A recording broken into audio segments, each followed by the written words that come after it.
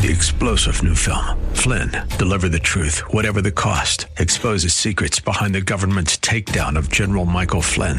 Flynn knew what the intel world had been up to. He ordered the first audit of the use of contractors. This set off alarm bells. He told the truth. He was the most dangerous person for Donald Trump to hire. They had to get rid of Flynn. Flynn, deliver the truth, whatever the cost. Available now. Watch it today. Go to salemnow.com. salemnow.com. To have faith in God is not a stagnant state. It's a journey. As a believer, we should grow in our knowledge of God and His Word. Walk with Alan Cutting and many other believers as together we walk the believer's journey. Aloha, and welcome again to the Believer's Journey. Thank you for joining us today. I want to say I really appreciate all your support, your watching our program. When you're on the YouTube, please subscribe to us, make comments, and any questions you have, you can send them on to me or get them to my email, and I will respond to them.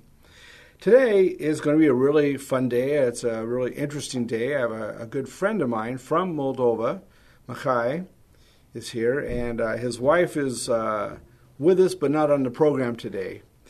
And anyway, Mihail Duca is with us. We're going to talk about his life and what he's doing in Moldova and where he came from the USS Soviet Union. And so anyway, welcome. Yeah, thank you so much, Alan, for this invitation. It's a privilege to be here and to share more who I am, what I'm doing, and how God is working in Moldova, a country far away from the United States. I usually mention Moldova almost every program. Okay, so the people who are listening to you, usually they know where is Moldova. Most likely, they should know. It's kind of between Romania and Ukraine, and right there in the middle, and they're on edge, and some people are with their documents ready to leave pretty soon if Russia moves in. Yeah. So we met, 7-8 years ago? I don't remember exactly. Something like that. Okay. You and your wife stayed in her home for a week or more. And an interesting thing is every time we're in Moldova, you're always busy in somewhere. You're helping some group, whether you're playing guitar, whether you're helping with the microphones or cameras, whether you're teaching. You seem to be really busy, and I think that's really cool. Sometimes. Maybe when just you are seeing us, I'm busy at that time, but yeah. So tell us about your life. You were born in the Soviet Union when it was the Soviet Union was there. Yes. So that's right. I was born in Moldova when Moldova at that time was part of Soviet Union. So because Moldova was part of Soviet Union, of course, all the environment around us was like communist, socialist, atheistic background. Most of the churches were closed at that time. So actually, I grew up as a kid, as a teenager, as an atheist. I had no idea about God, who is God, what He is doing, and all those stuff. So your program is called The Believer's Journey. So I think that every person is on kind of journey, and someone on this journey is closer to God, another one it's far away. It's it's trying actually to hide from God, and I'd say at that time I was really far away from God, but my journey as a believer started actually when I was a student. At that time, Moldova was already an independent country. So I have a question. So you mentioned that during the Soviet Union years, you were an atheist. However, tell us about the Orthodox Church, because I know the Orthodox Church was functioning during this period. Just, I think, just some small churches were functioning, but I remember exactly that some monasteries, because I'm close to, my hometown is very close to a famous place in Moldova. It's an old monastery in the rock, actually, and many people are going to visit this monastery. So when I was a kid, and at that period, like during Soviet Union, that monastery was closed, and many other Orthodox churches were closed. They were open just after the independence in 1991. So for sure, some churches they function, but not all of them. So that's the situation with churches, with Orthodox Church at that time. And of course, I don't know much about the like all the underground evangelical churches in Moldova at that time, but for sure there are some groups that are trying to do churches. But okay. I was not familiar at all with any churches because, as I said, at that time I don't care about religion and God and all those stuff. Okay, go ahead. So, like Moldova became an independent country in 1991, and I went to university in 1997. I studied architecture at Technical University in Moldova. So that's interesting that my first thoughts about is there really a God came from my lessons of philosophy. I don't know why, but any students, they need to have a course of philosophy. So I remember exactly till today how just once my professor of philosophy, he said one phrase that stuck in my mind for a longer period of time. He was not a believer, actually. But he said something like that it's not possible to prove scientifically that God exists, but also it's not possible scientifically to prove that he does not exist. And the word proof here, it's like a very specific word. Like, we can talk more about the word proof, but maybe later. So, like, for the first time in my life, I was thinking, okay, what scientific proof do I have that God does not exist? And I didn't become a Christian at the time, but somehow I started to think more about maybe there is a God. And I became I would say from an atheist, I became more an agnostic. But the next year, the place where I was living, like my neighbors were like a few Christian girls. So they were young. I was a young student, and their intention, of course, being Christians, they wanted to evangelize me, but like from my side, I just wanted to hang out with them, and we talked a lot. So they tried to convince me that there is God and what is written in the Bible is true and all those stuff. I didn't pay much attention to that, but just once they invited me to a church. It was actually a Baptist church, and it was very strange for me. Why? Because I've never been to a Baptist church. I've been before to an Orthodox church in Moldova, but never been to something else that is not Orthodox. And I was just thinking, okay, let's go to see what's a Baptist church in our country in Moldova. And yeah, it was a youth meeting, and at that youth meeting, someone was sharing his testimony, how he became a Christian. And like sharing testimony, he said this phrase: if someone in this place doesn't believe in God but wants to believe in God, just ask him to discover to you somehow, and he will do that. So he was sharing his testimony. He did the same, and God discovered to him. And I remember that exactly the same night, I went at home, I went to bed, and it's very strange, but usually I'm talking to God, even today, after 20 plus years, when I'm going to bed. And it's the most fruitful time for me to meditate and to pray. So I remember that I was trying to say something to someone that I didn't believe at that time.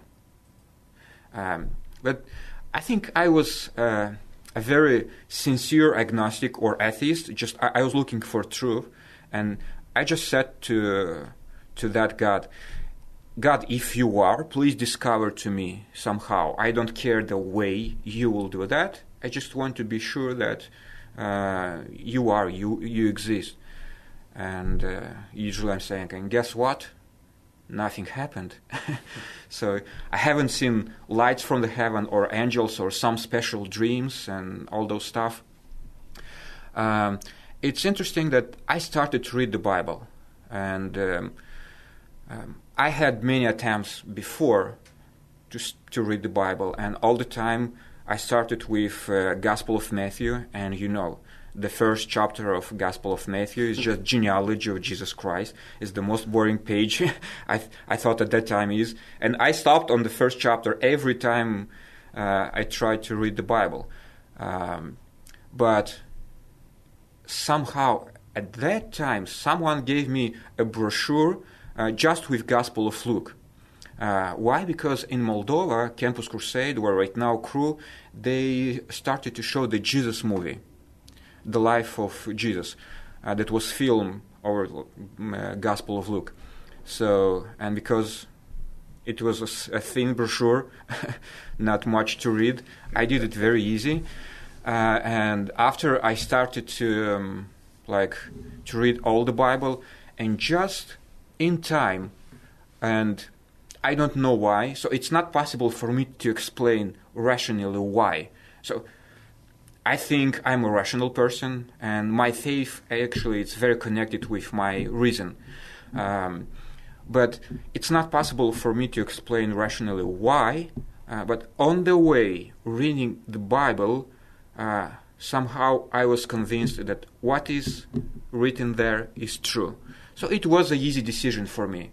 Okay, if I believe that something is true, it's easy to follow that. It's not a big problem. So that's the way, how I became Christian. That's my journey with God. Okay, so you joined Campus Crusade, 2002? Yes, I joined as a full-time working. And you also got married in 2002? Yes, exactly the same year. That's a tough one. That's a lot of stuff in 1 year. I think it was easy. It was not really difficult. Yeah.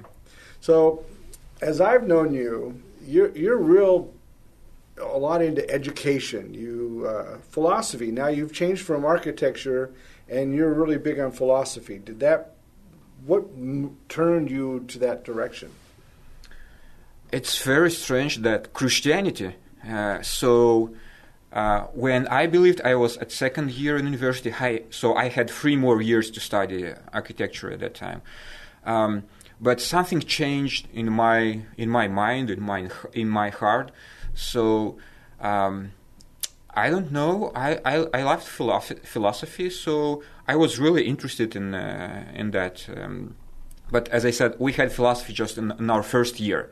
No philosophy anymore at the architecture department. But I just started to read by myself some philosophical books, other stuff, because I wanted my faith to be really solid, to have a real solid fundamental. Yeah, fundamental. Not just I believe because I believe in something. No, I believe because I have strong foundation to believe what I believe.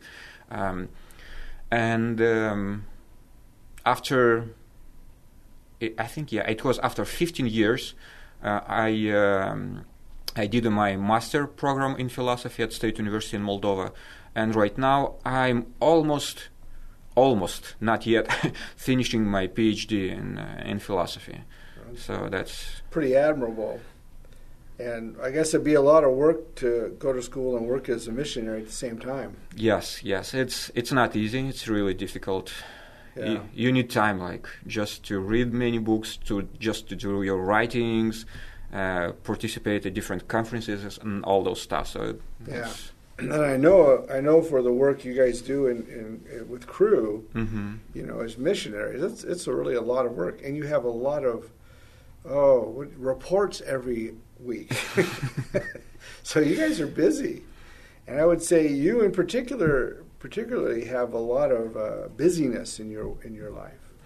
I think right now we are, I would say, more busy than when we were before last year, like February 24th, when Russians attack massively Ukraine. And because we have a lot of refugees right now in our country, and we still have them, this is a big part of our ministry, what we're doing. And actually my wife Tanya, she is every day involved in a day center with mom and kids. So yes, it keeps us very busy. So the situation with Moldova and Ukraine, with Moldova bringing all these refugees over, there's a lot of things that have happened and have changed that I don't think a lot of our viewers know what's happening. And I know that you have a day center. I know you have, where people can stay, and so forth. And you give a lot of things like food and so forth. Talk to us about what Crew and what you guys are doing. You in particular, your wife in particular, what you are doing in that part of ministry. So, like the February 24th, 2022 was, I would say, one of the worst day I've remember, because I woke up at like 5:36 in the morning, just hearing something far away. It was not loud, but anyway, in my first thought was, I hope that's not war. And I was trying to look on the media, what they're saying, and Moldovan media at that time in the morning, they're saying nothing about that. I opened Facebook, trying to see what our Ukrainian friends are saying, and almost all of them are just sending messages saying the war has started. So, like for half a day, I just watching news, trying to understand what is happening, how that may affect Moldova, our country. And it was really very deep emotional day. And for sure it was much more difficult for Ukrainians than for us. And even from the first day, because of this Russian attack, many Ukrainians, of course, are trying to escape from the war. And Moldova has border with Ukraine, and the city of Odessa, a big city in Ukraine, it's very close to Moldovan border. So many people from there tried to come into Moldova, and maybe most of them actually wanted to leave, to go forward to Europe. I know maybe Germany, Poland, or some other countries, Hungary, yes. I remember how just on first day we had few people in our office, and we weren't prepared for that, like to help all those people. So we brought from the home everything we had, some blankets, pillows, some mattresses, and just trying to help somehow all those people that are coming. And of course, with every day, we had more and more people that are coming. And not just Campus Crusade, but I would say all the churches in Moldova were trying to do everything they can to help all those people. And the most sad part is mostly moms with kids were those who are crossing the border, because men are not allowed to leave the country. And it's like, it was really so sad to see kids with mom just... and it was cold. It's February 25, 26 already. And it's still cold in Moldova.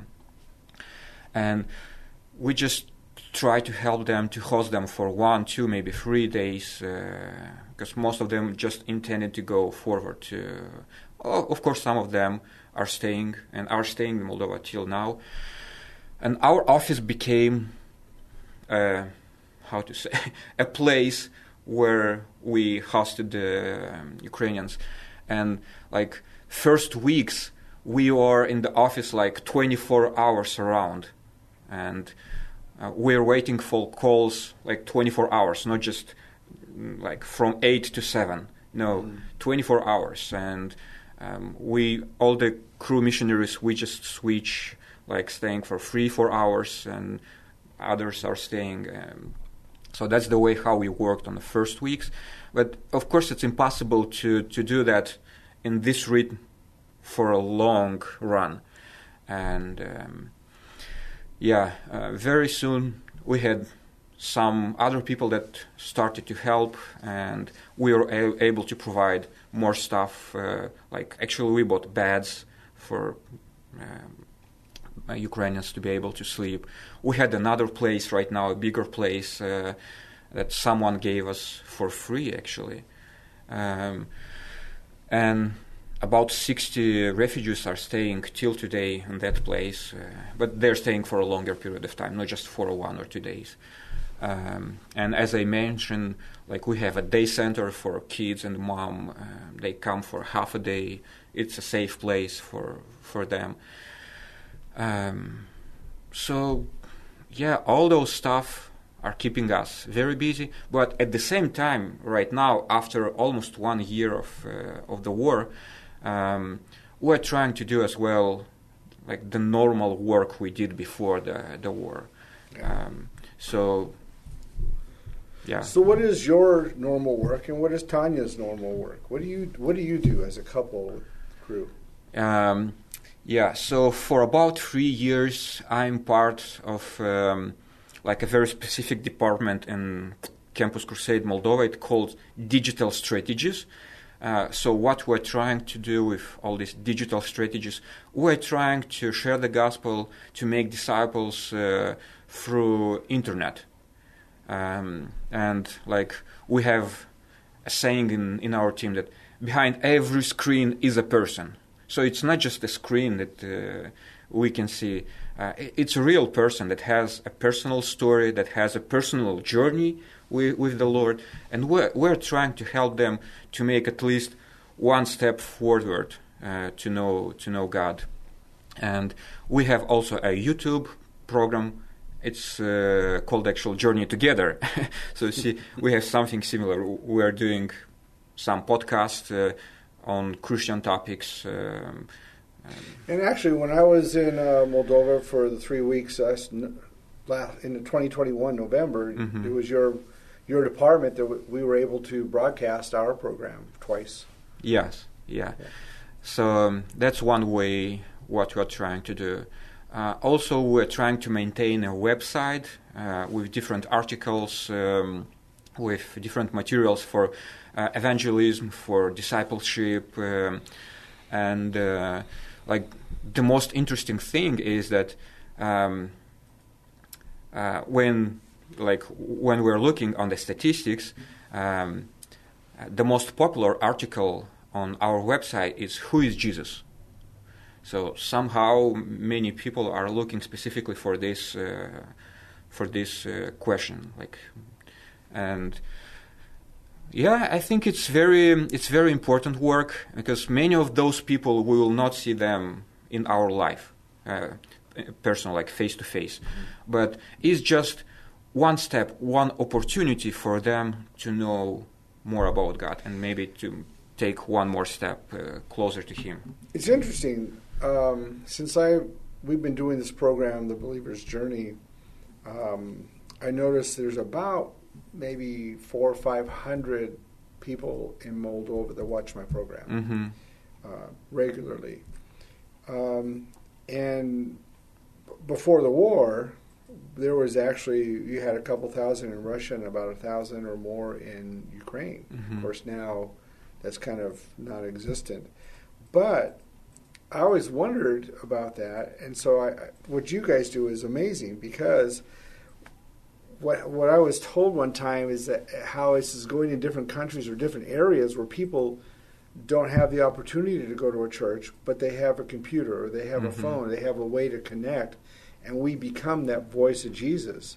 So what you do is really important because it really is the voice of the gospel, the voice of Jesus to people who are unable to go to a church, who are stuck somewhere, who don't have a church to go to or don't know where to go.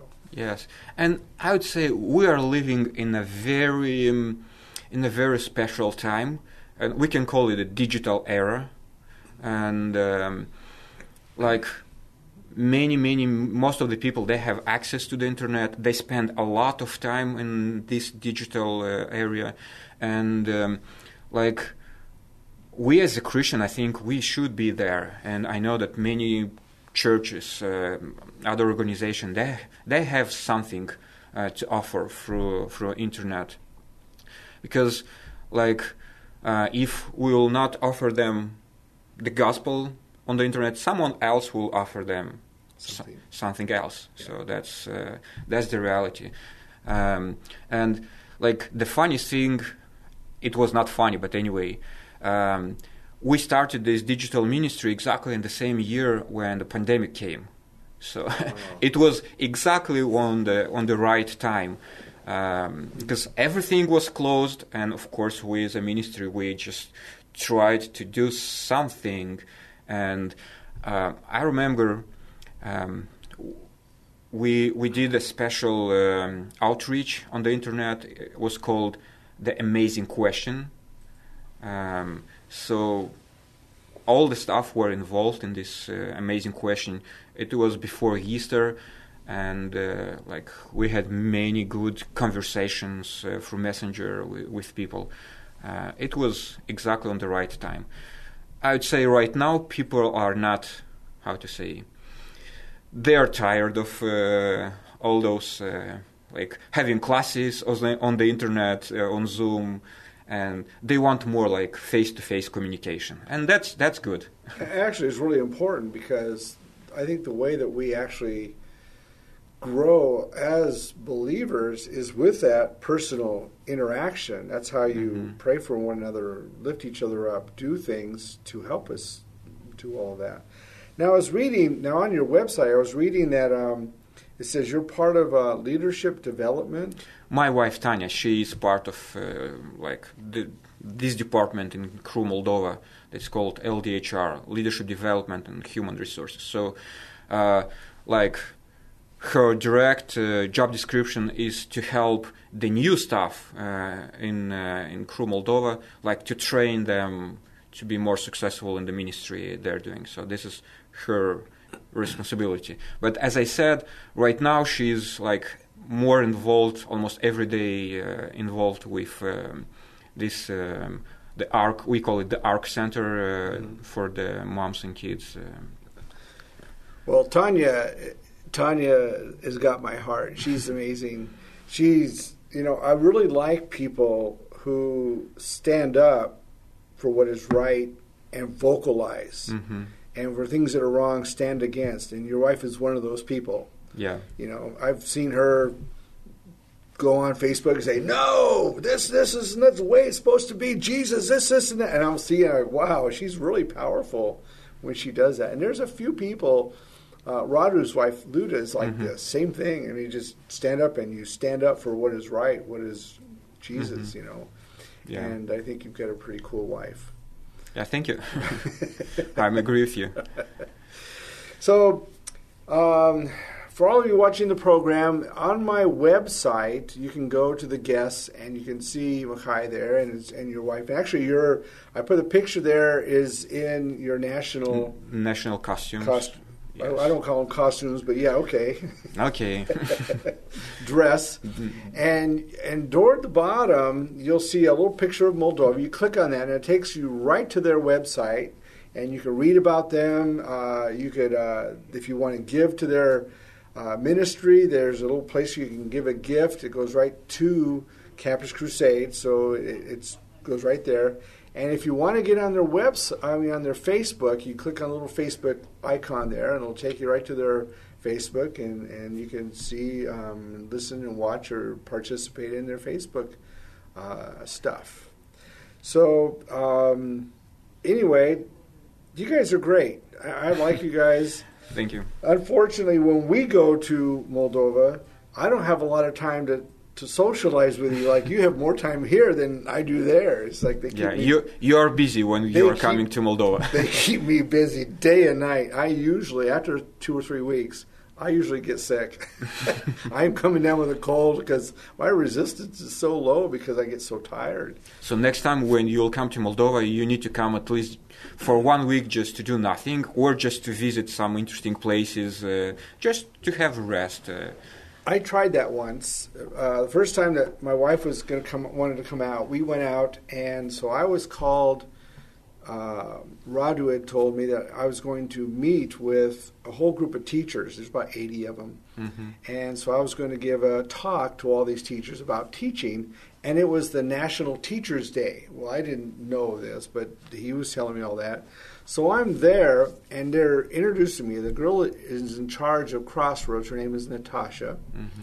And she introduces me in Romanian. Of course, I don't know what she's saying. And Radu and Vitaly, his brother, are both sitting there laughing. And I'm like, what's so funny? Well, you don't know, but she just told them you were the teacher of the year in America. Oh. Well, that's not true. And now I have some accolades, and I told her, this is what it is. She goes, well, it's to them, it's the same thing. Mm-hmm. So it was really interesting that we were going to take that whole week off and go all over Moldova and visit. Well, she also told them after my speech, she said, Alan is available all week long if you want them to come and speak to your classes. Okay. So I had 10 appointments through the week. So our vacation was totally gone, and now we went ministered to all the schools that got set I'm up. sure you were happy. Oh yeah, it was great. So. You know, and I wouldn't change it either. It's so funny. So taking a week off and saying, "Oh, this is my week off," it never happens. It won't happen. Yeah. When people find out I'm there, it's like, okay, now I'm called to this church to teach or questions or preach or something, and it gets so it's what I do. I love Moldova and I love working there. It's great. So anyway, we're going to talk about faith for the next half hour. Yeah, let's try. Faith is one of these things that I believe is so misunderstood in today's world. I don't know what it was like 300, 400, 500 years ago or 600 years ago, but in today, it's something. And in faith also, it's really similar in the belief or the understanding of what the word believe is. So when you say faith, pistis in Greek, pistuo is the word for what we call believe in Greek, and they have similar meanings, okay? At least the root is the same. The root is the same, and they're very, very close. But, so I'm going to start off, and then we'll go on with this, but I'm going to start off with the problem that at least I see that a lot of people are understanding, is that they look at the word faith as a noun. Mm-hmm. And I think if you go to our modern day dictionaries, you may find it as a noun. But in doing a lot of research from the last couple thousand years,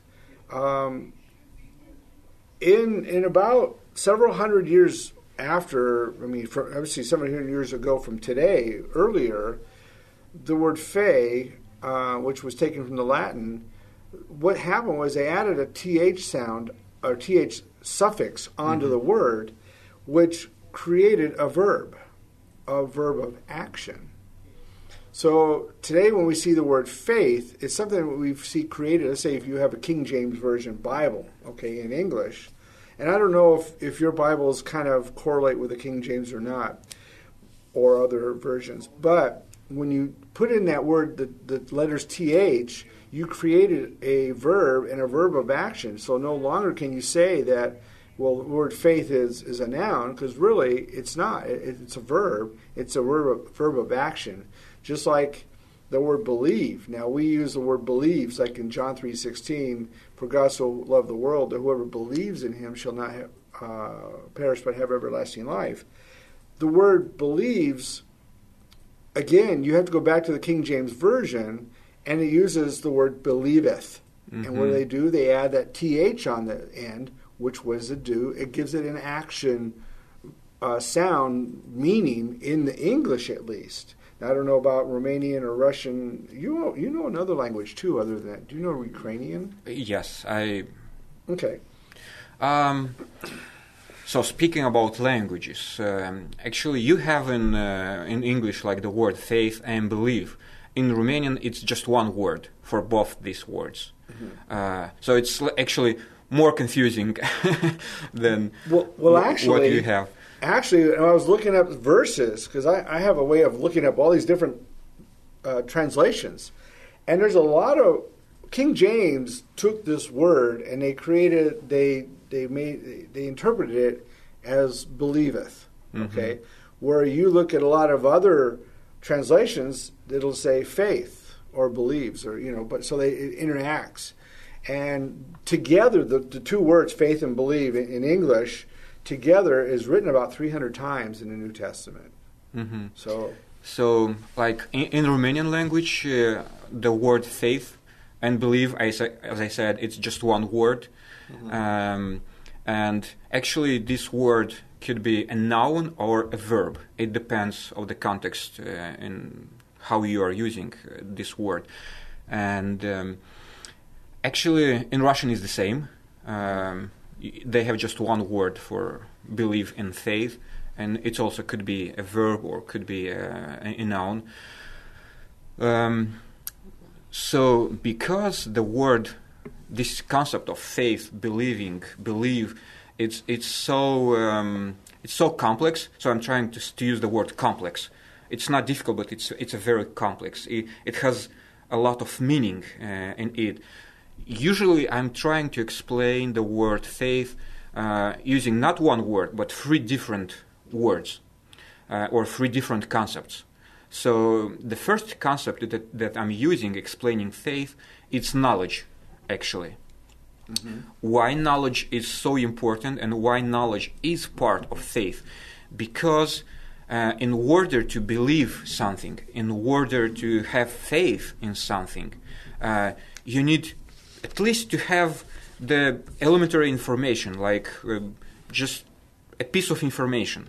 Because if you don't know anything about your object of faith, it's not possible to have faith in that. So this is just like first step and first concept how we can explain, but it's not enough. So only knowledge, it's not faith, but we need to have knowledge in order to have faith. Okay. So the second concept that I'm using to explain the word faith, it's actually willing. So we need to have an attitude towards this knowledge that we have. And let's like have an example. I have a knowledge about, like let's say, about a God. His name is Yahweh. But it's not enough having just knowledge about a God with the name Yahweh. I need to have some attitude about this knowledge. I am agree with all this knowledge. Is this knowledge true or not? So I need to take an attitude. So that's the second concept that I'm trying to use to explain the word faith. And the last one, and I think it's very important, it's the it's a verb actually. Like we need to act in some way. We need to do something, because it's not enough to know. It's not enough to be agree. You need to do. And usually, I have an example that like will help to understand more all these 3 concepts. It's like, let's say I know exactly that the train. I know. Do you have train here in San Antonio? Yes. Let's say a train. I have the knowledge about the train that is going from San Antonio to Chicago. Let's say, okay, and I know exact when this train is going, the way how train is going to Chicago. Okay, so that's cool, but also like I need to have an attitude towards this information, this knowledge. Like I want to be agree that, yeah, this is the right information. It's not the wrong information about how train is going to Chicago from San Antonio. But, if I want to go to Chicago by train, it's not enough just to have knowledge and to be agreed that this information is true. What do I need to do?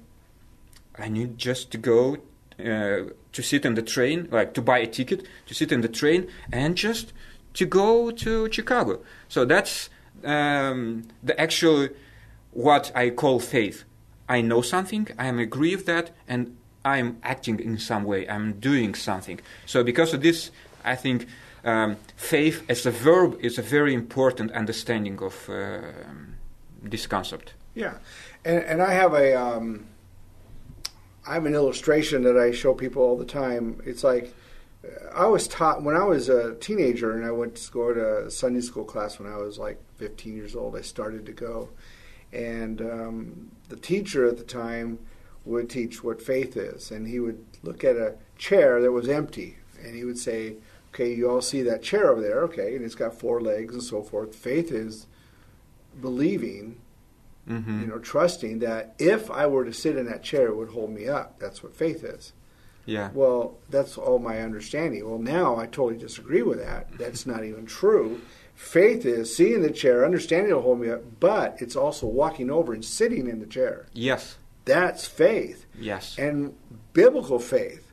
In the Old Testament, we use the word, or the Bible uses the word trust, which has the same equivalency as faith. We're trusting, we're giving of ourselves.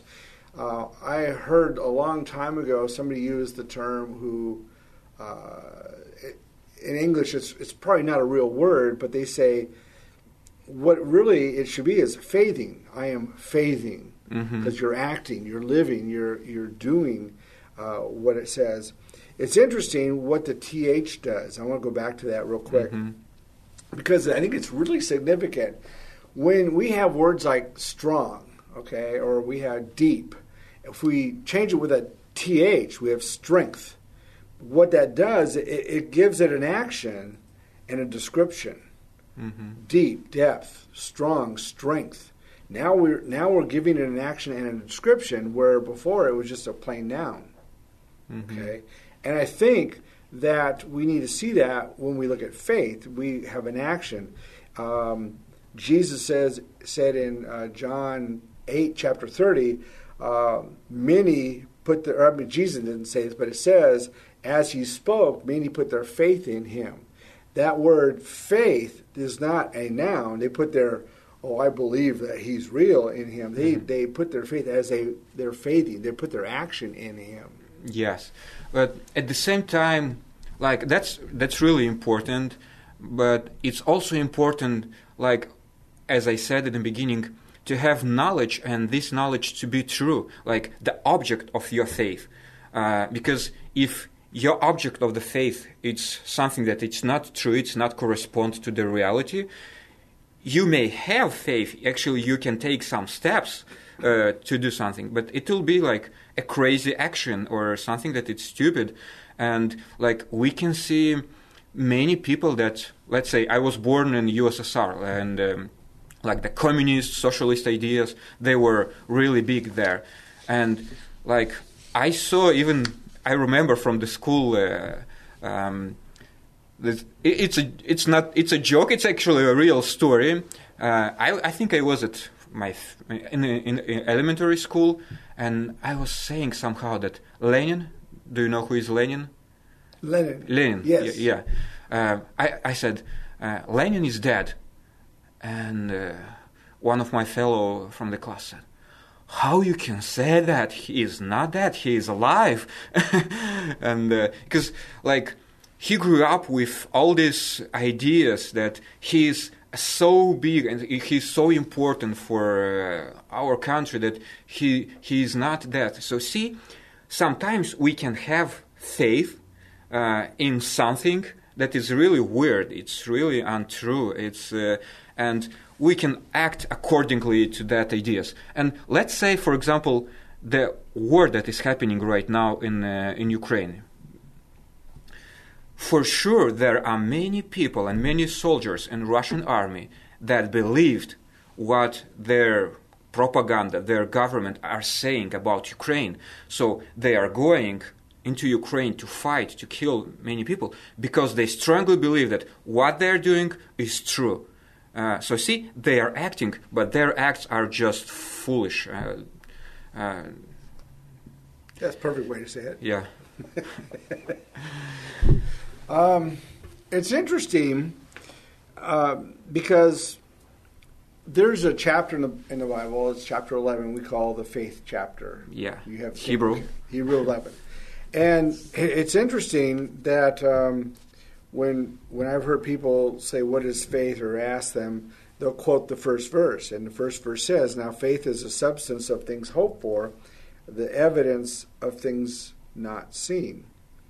So when we're talking about this, and they stop there, this is what faith is, but they don't even know that the rest of the chapter deals with what faith really is. Yes. And it actually goes through. And, I mean, it says, verse 4, by faith Abel offered God a more excellent sacrifice. Verse 5, by faith Enoch was taken away so that he didn't see death. Verse 7, by faith Noah, being divinely warned of things not seen, moved with godly fear, prepared the ark. Verse 8, by faith Abraham obeyed when he was called out to go to the place where he would receive an inheritance. And then back to verse 6, without faith, it is impossible to please God. Mm-hmm. When we look at these things, we're looking at a matter of obedience. By faith, they did this. Yes. Why? Because God called them to do something, and they followed it. And so faith has, it doesn't mean obedience, but it has an indirect connection with obedience. Yes, definitely. I think everything happened. Why they have disobedience? Because they knew, like we can start again with knowledge. They knew something about that God, Yahweh. They knew that this is the true God, that this God is a faithful God, and all those stuff. So because knowing God, knowing maybe the nature of God, we are not able to read much in the Bible, like before Abraham, for example, did all those stuff. How was his relationship with God? But anyway, we may assume that for sure he had some knowledge of God, and because of that, he knew he's not object, a subject of faith, and he was like totally trusting this God, and because of that, he acted in the way he acted. Yeah. And I think, even with Abraham, what's really interesting, because they all say how he's the man of faith, but how often did he lie to Pharaoh and to save his skin or do things and so forth? He had a knowledge and he had an attitude, but there was that action that was missing. And finally, the angels and the Lord came down and said, "Hey, when are you going to get it together?" Because in between that, Sarah says, "Here, take my maiden and have your child." But the action that they were looking for was one of holiness that was really obedient and following God in what he was trying to tell them to live by. Yeah, so see, I can see here something very interesting, and I think C.S. Lewis put it like in Mere Christianity. I read like many years ago, I think just when I became a Christian. So he put this in a very interesting way when he's talking about faith. He's saying that, and he's connected with beliefs that we have. Even we have strong beliefs in God, who is God, how he was trustworthy before we experienced him in our life. But even we know that something is true, we are not acting every time according to our beliefs. So that's the reality of our human being, of our human nature. And he is saying about like emotions, about different problems, suffering, that sometimes they just take over on our reason, on our faith. And even we believe that this is the true God, because of these sufferings, and because of emotions, we may act, and we are doing that, not according to our beliefs. So what C.S. Lewis is suggesting, he's saying, we need to go back to our beliefs all the days, and just we need to remind to ourselves who is our God, what we believe. And I would say one of the very important questions, not just for believers, but even for atheists, for unbelievers, it's why do I believe this stuff? Because I saw in my life so many, let's say, even Christians that never thought about their faith like seriously. They never thought about, why do I believe those stuff? Because somehow I inherited them from my mom's or from my grandma, and I'm believing just automatically in something, and they never had this idea why. But it's a very important question, because if you will be sincere with yourself, if you will question yourself, why do I believe that, and if you will be able to answer all those questions for yourself, your faith will be much more stronger than it was before. I believe that the Bible is written, within the Bible is written a lot of themes, and the themes follow through from cover to cover. And if a theme is broken somewhere and changed or is different, then somewhere we've misinterpreted that theme.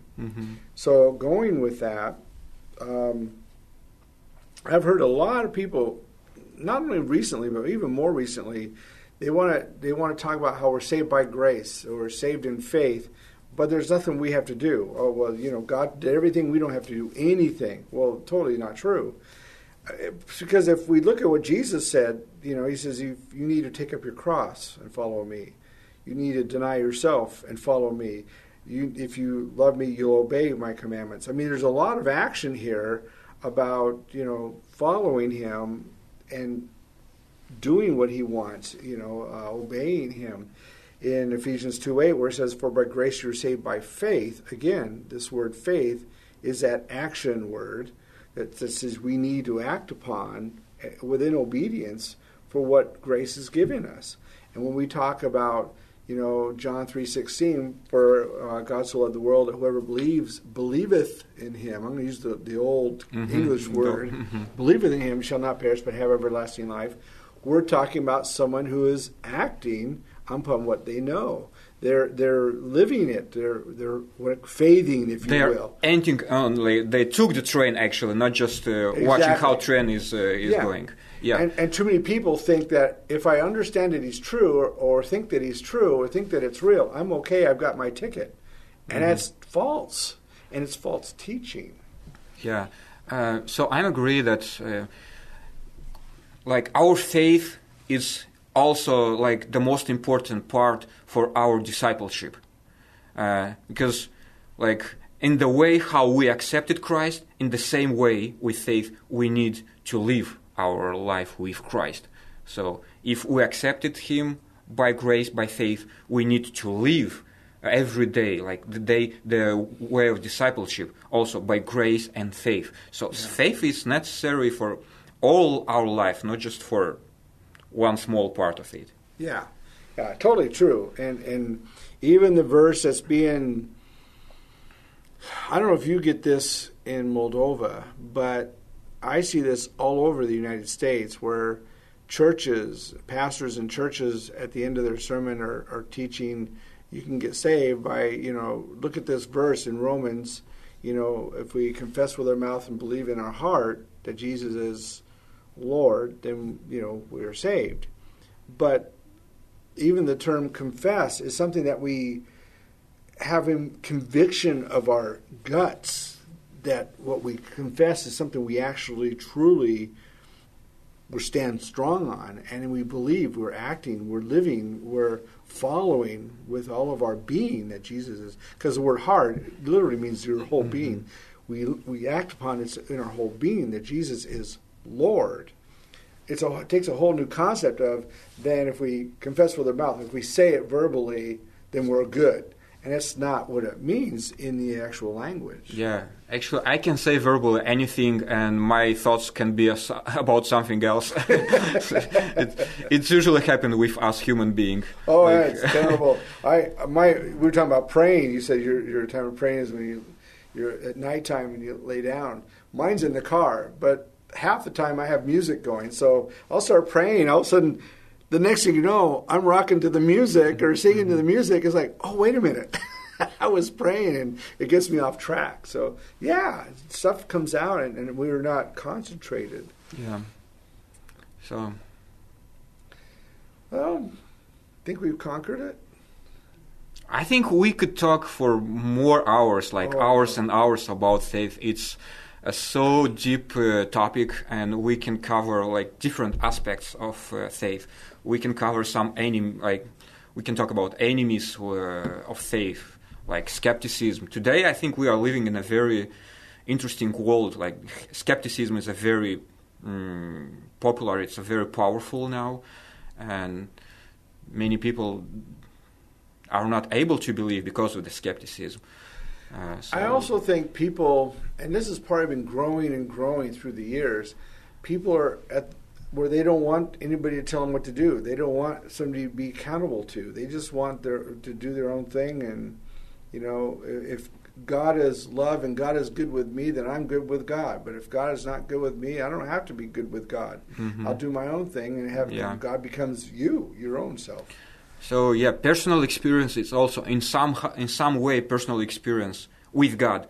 It may help you to be closer to God, but also personal experience, if we are appealing just to our personal experience and to say, this is true because it's my experience, you may have some problems because you can get some things really wrong, but because it's your experience, you think it's really important. And many stuff we can cover.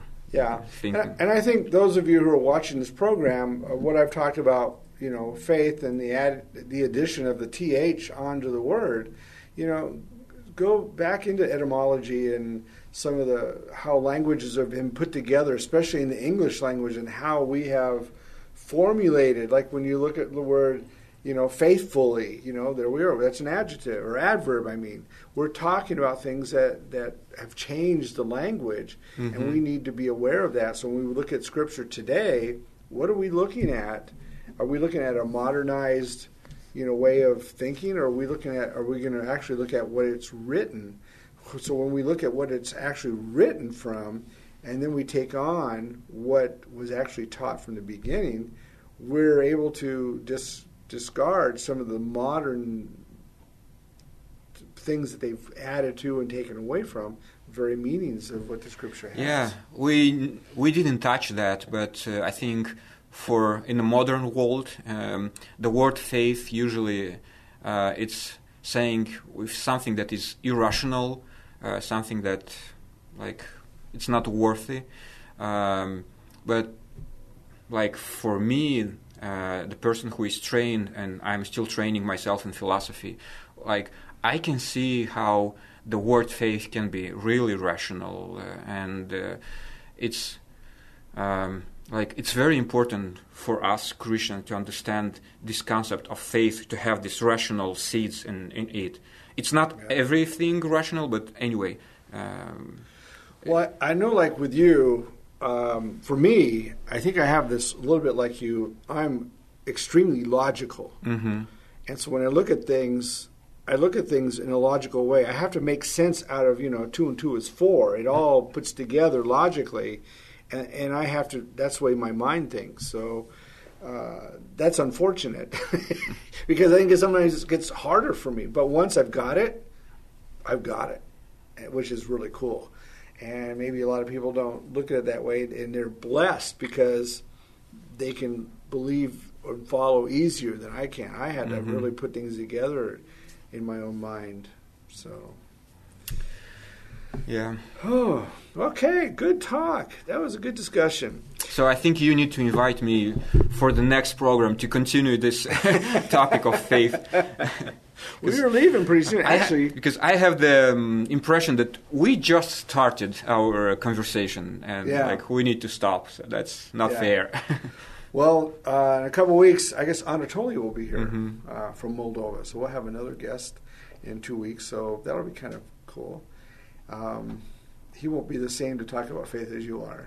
Great. So, but anyway, thank you for joining us today. If you've seen on my the banner going across my program today, you'll see the website. You can go to see Mihail and Tanya's website and look them up. If you have any questions for them, your emails are also there, I believe, if I was right on that website. Yeah, for sure. And but thank you for joining us. Thank you for participating. Please write comments and ask questions. I'm always going to be able to answer your questions, and I really do appreciate everyone's support. And if you like this, click on subscribe. It'd be easier to get to us anyway. Anyway, have a wonderful day. Have a wonderful week. Aloha. Alan Cutting and the Believer's Journey radio program seeks to teach the Word of God in a clear and practical manner. For more information, please visit the podcast page at am630theword.com.